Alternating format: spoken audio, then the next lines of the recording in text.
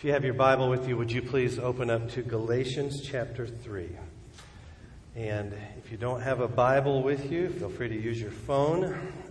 And also, since we've had to take our pew Bibles out of the sanctuary, the passage will be on the screen for you when we read it here in just a moment.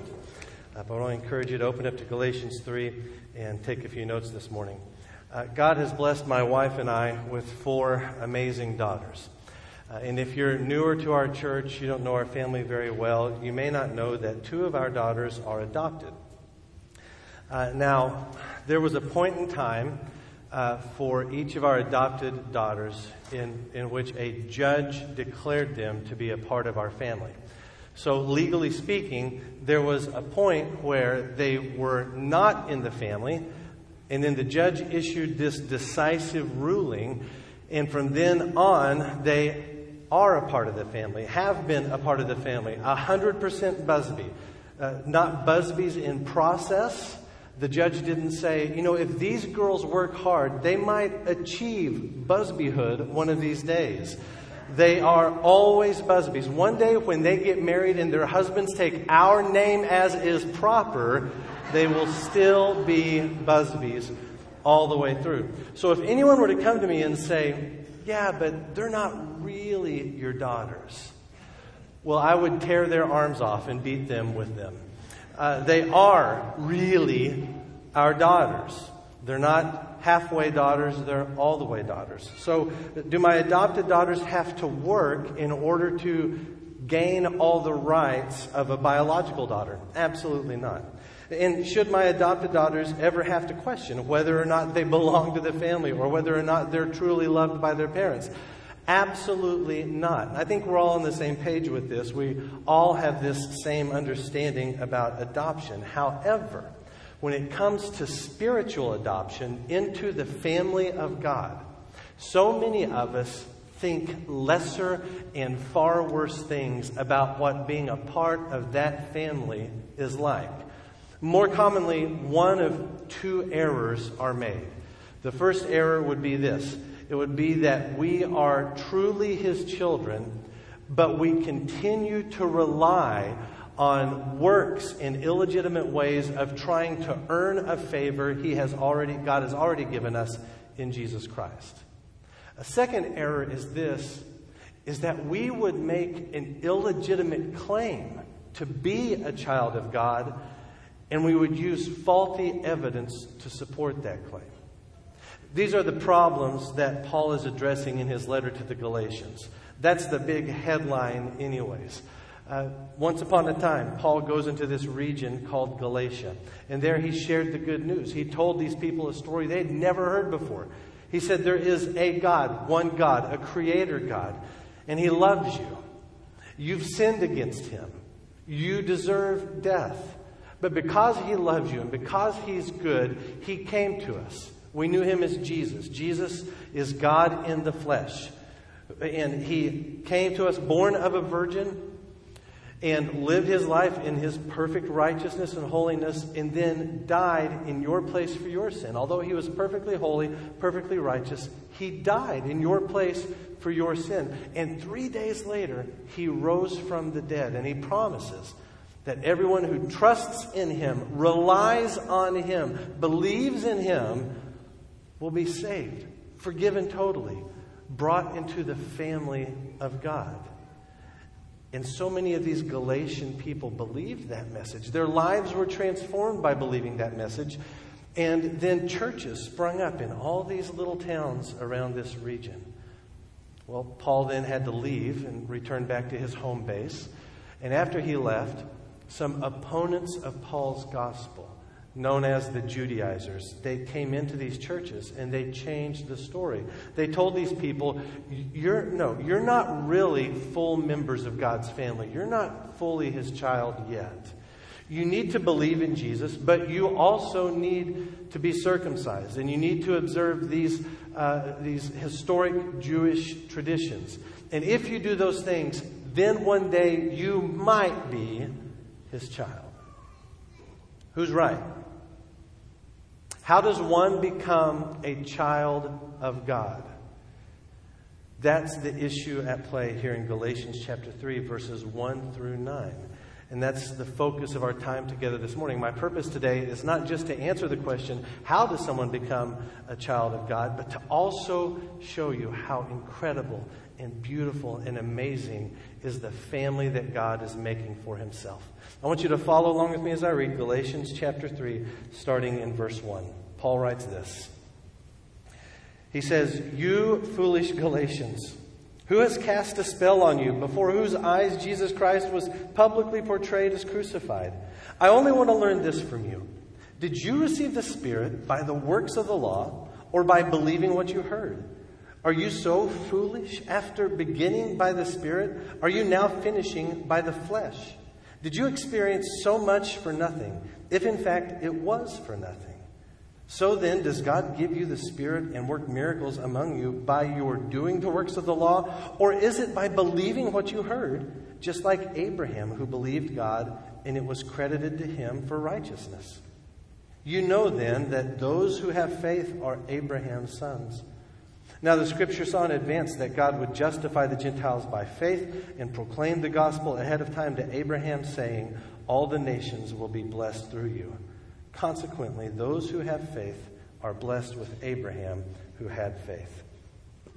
This beautiful passage divides neatly into two sections. The first section, verses 1 through 5, describes for us the conditions for adoption. It answers the how question. How does someone become a child of God? The second section, verses 6 through 9, describes the results of adoption. It helps us see what God's big, beautiful family is like. And so that's where we're going to focus this morning. Let's start first by looking at this first section and think about the conditions for adoption. How is it that someone becomes a child of God and a member of God's family? Well, in verses 1 through 5, Paul machine guns off these rhetorical questions, one right after the other. And although there are 6 or 7 questions, depending on how you count the questions, Paul's really only asking 2 questions. The first question is this: what is wrong with you people? That's Paul's question. Are you so foolish, Galatians? He's not mad at them. He's frustrated by them that they would take the incredible gospel of Jesus Christ and exchange it for these man-made rules and this horrific mutilation.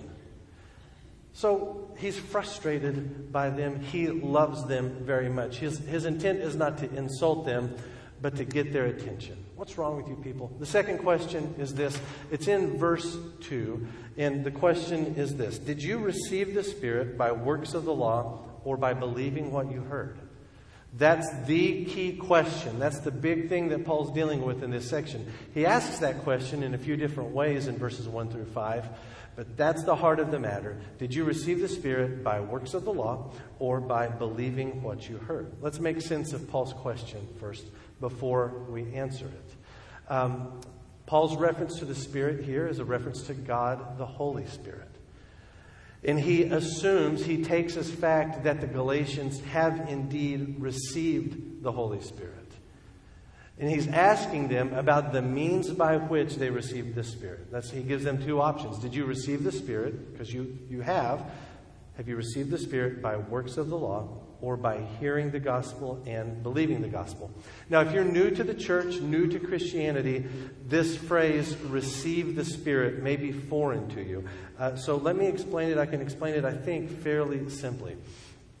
When Paul says, have you received the Spirit, he is, in essence, asking the Galatians if they have given their lives to God. So in John chapter 14, Jesus, on the night before he was crucified, is talking to his disciples. And he tells them, I'm going to go away.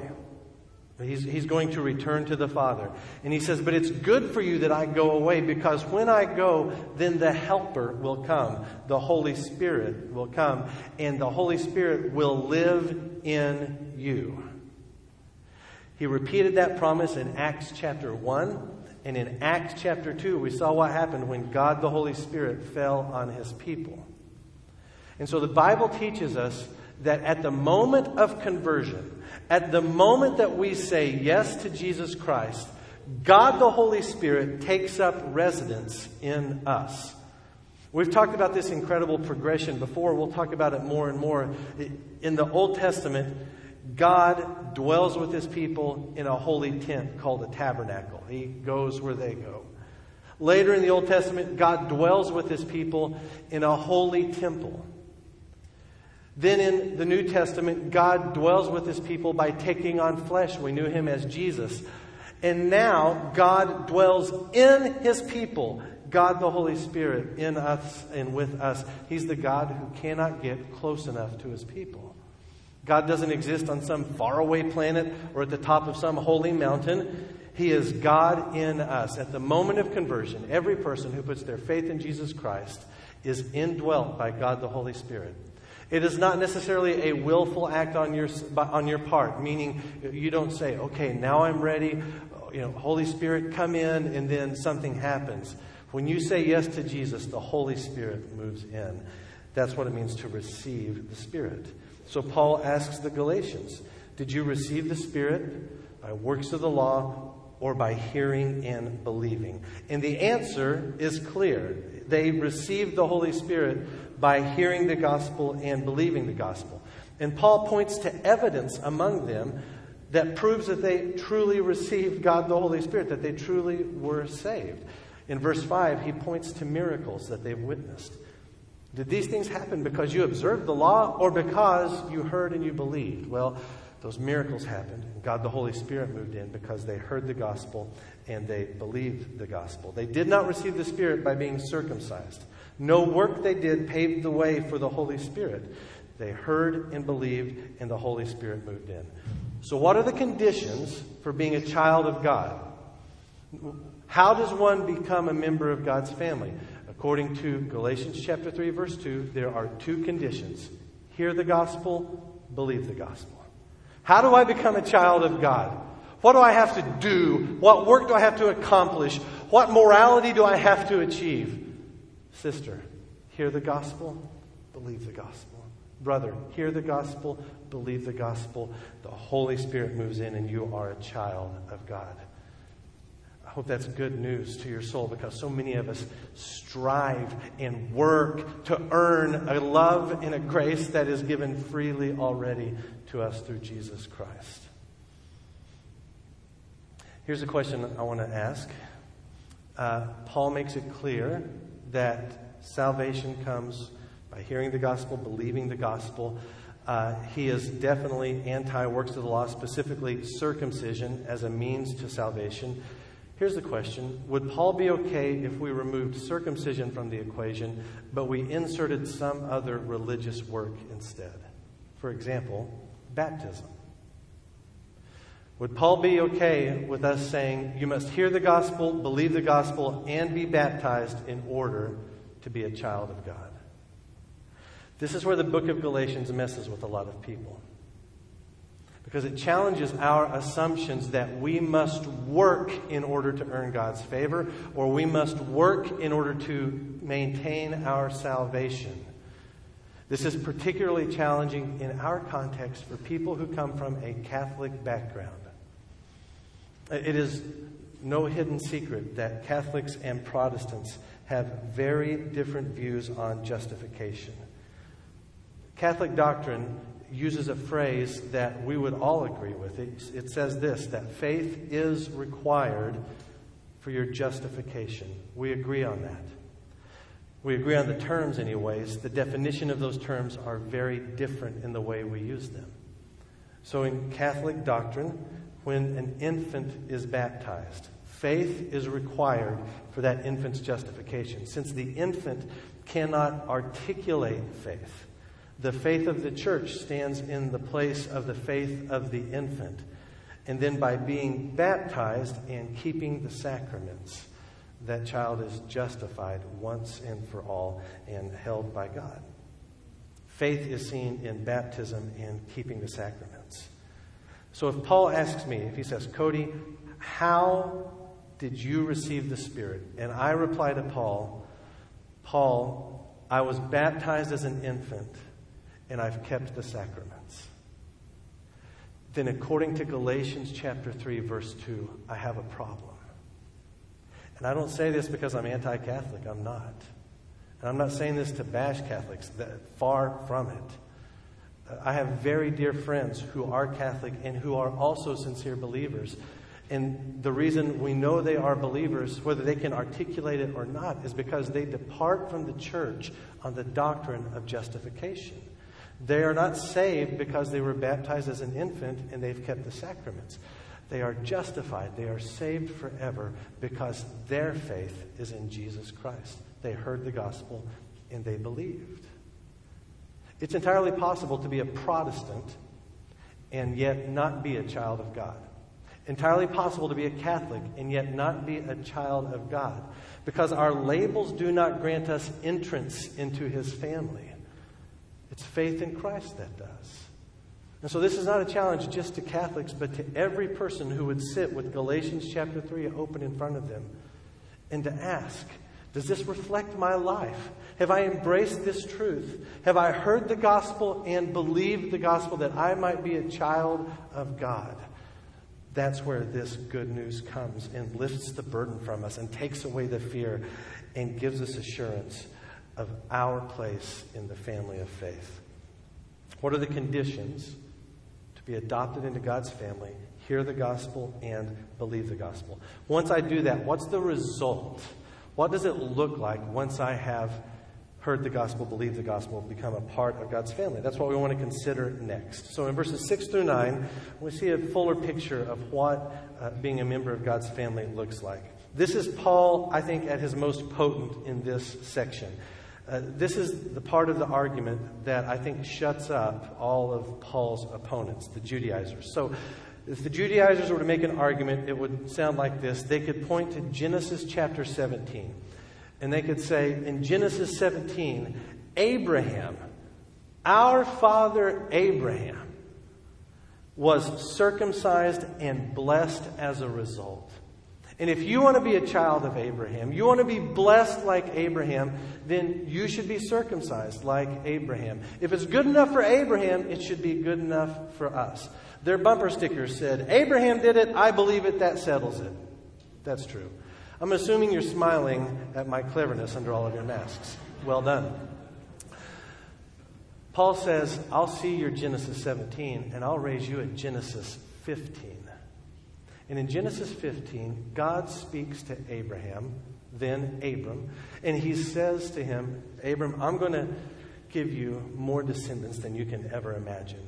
And Abram responded, how can that be since I don't have any children? I want you to look at what God says to Abram in Genesis chapter 15. God took Abraham outside and he said, look at the sky and count the stars if you're able to count them. And then he said to him, your offspring will be that numerous. Abram believed the Lord and he credited it to him as righteousness. He also said to him, I am Yahweh who brought you from Ur of the Chaldeans to give you this land to possess. So in verse 6, Genesis 15, verse 6, an uncircumcised Gentile is blessed by God by faith. Do you see that?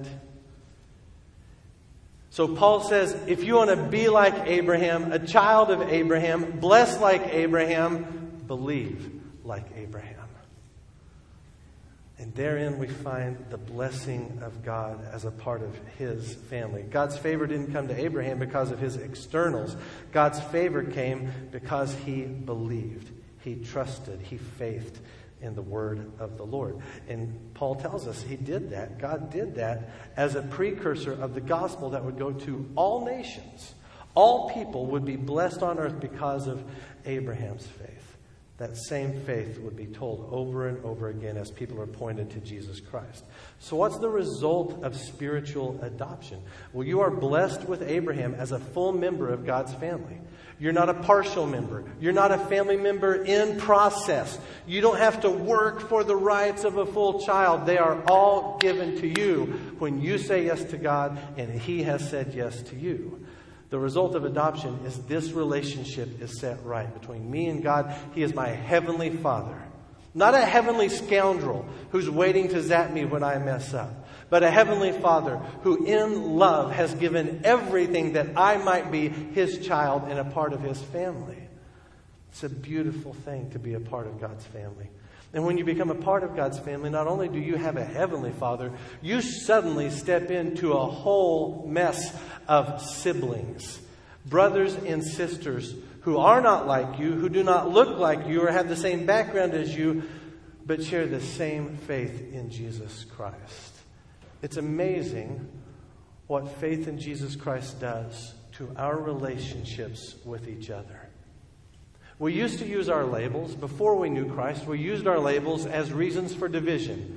Ethnic, national, socioeconomic, political, sports, you name it. We use our old labels as a cause for division, as reasons for hate, as justification for war. But as members of God's family,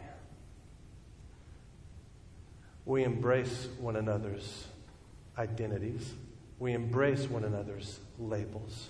We don't force conformity into one box. We look at the diversity of the family of God and we marvel. And together, with one voice, we praise God for the family He is making, the family He is putting together. Heaven is not colorblind. In Revelation chapter 5, John looks around the throne of God, surrounded by people he sees from every nation and tribe and people and language. God is making a new people for Himself. A people who hold their identities but are marked by their Heavenly Father as members of His family once and for all. So what does that mean for us in this current cultural moment? Here's what I think the application is. A Christian woman, a white Christian woman in Hingham, has more of a kinship with a black Christian man in Minneapolis than she does with her next door non-believing neighbor. Are you with me? So this week we once again witnessed a violence, an unjust death. George Floyd, a man from Minneapolis, killed. His killer has been arrested. And in the day since his death, so many of his friends have spoken about his sincere Christian faith. He wasn't a cultural Christian. According to them, he was a convictional Christian, a cardiac Christian.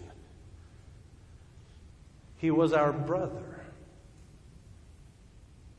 And so our responses, our words and our actions and our thoughts about his death should reflect our kinship with him rather than our partisanship.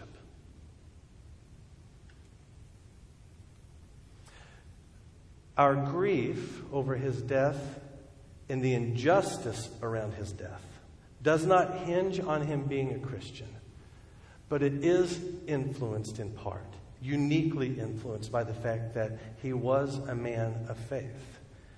Because those who have faith are Abraham's sons and daughters, according to Paul. This was our brother. And so I hope in this week, as you've thought and talked and processed, your kinship with your brother has dictated your thoughts, your grief, your humility as you enter into that conversation. There has to be a way that our kinship with our brothers and sisters informs our engagement with the ills of this world. Do you realize that the people around us outside of the faith are being ripped to shreds daily by expressions of anger and malice all around? And so what then should the church do when the world is at war with itself? Do we just pick sides, enter the fray, vilify our opponents, act like the world in the name of Jesus Christ? Far from it. If the world does not see in us the radical, self-sacrificial love of Jesus Christ for all people, then what are we doing here?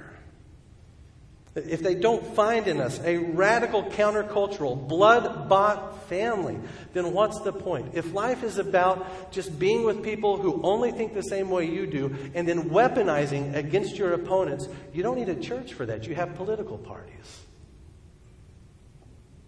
Jesus calls us to a better way. Laid down his life. Went to the cross for rebels like us. Not clean sinners with potential. Rebels against the cross. He died for us. Does that not show us how to have mercy and forgiveness and to listen to the voices of our brothers and sisters who tell us something's not right, something's got to be different, there has to be a better way? And there is where the church of Jesus Christ crucified steps in with resurrection hope to say, we're in this together. We love you. We're brothers and sisters. Maybe our brothers and sisters take the lead and we bring up the rear. As in humility, we listen and we support and we encourage. There's a better way. Our neighbors need a family. They need a heavenly Father. They don't need our political talking points. Repent from your politics and walk in the way of Jesus Christ. That people would hear the gospel and believe the gospel, and their lives would be transformed by the Holy Spirit moving in and taking up residence in them. The result of our adoption is a huge, beautiful, diverse, unified family with God as our Heavenly Father. So we've asked this question this morning. How can I know that I'm a child of God? Have you heard the gospel? You've heard it today. Have you believed the gospel? That I don't know. But I invite you, before you leave this space, to give your life to Jesus Christ. To say yes to the one who died in your place and who loves you forever. And when you invite Jesus in, He moves in. God, the Holy Spirit, takes up residence in you, and you are a part of His forever family. And what a beautiful family it is. God's family is huge and diverse, and it is one. And all of His blessings are yours, and an eternal inheritance is yours, and His name is yours, and all the glory is His. And as members of that one family, let us link arms and advance with the gospel against the hellish world we live in. Let us search for and find our brothers and sisters. Let us continue in faith like Abraham, so that people of every nation, tribe, people, and language will surround the throne of God and join us one day in that eternal hallelujah. Let's pray together. Father God, thank you for your word to us, and it is a challenging word. But God, I ask that you would quiet our rebellion, soften our hard hearts, that we would sit with verse 2 and believe your word, that by hearing the gospel and believing the gospel, we become your children. And then, Lord, show us the way of Jesus, to love our neighbors and to be a family, to support our brothers and sisters in all the way they need it. Help us to show this world what it is to be a family of faith and to walk in grace and mercy and love and adoration of our Heavenly Father. It's in Jesus' name we pray.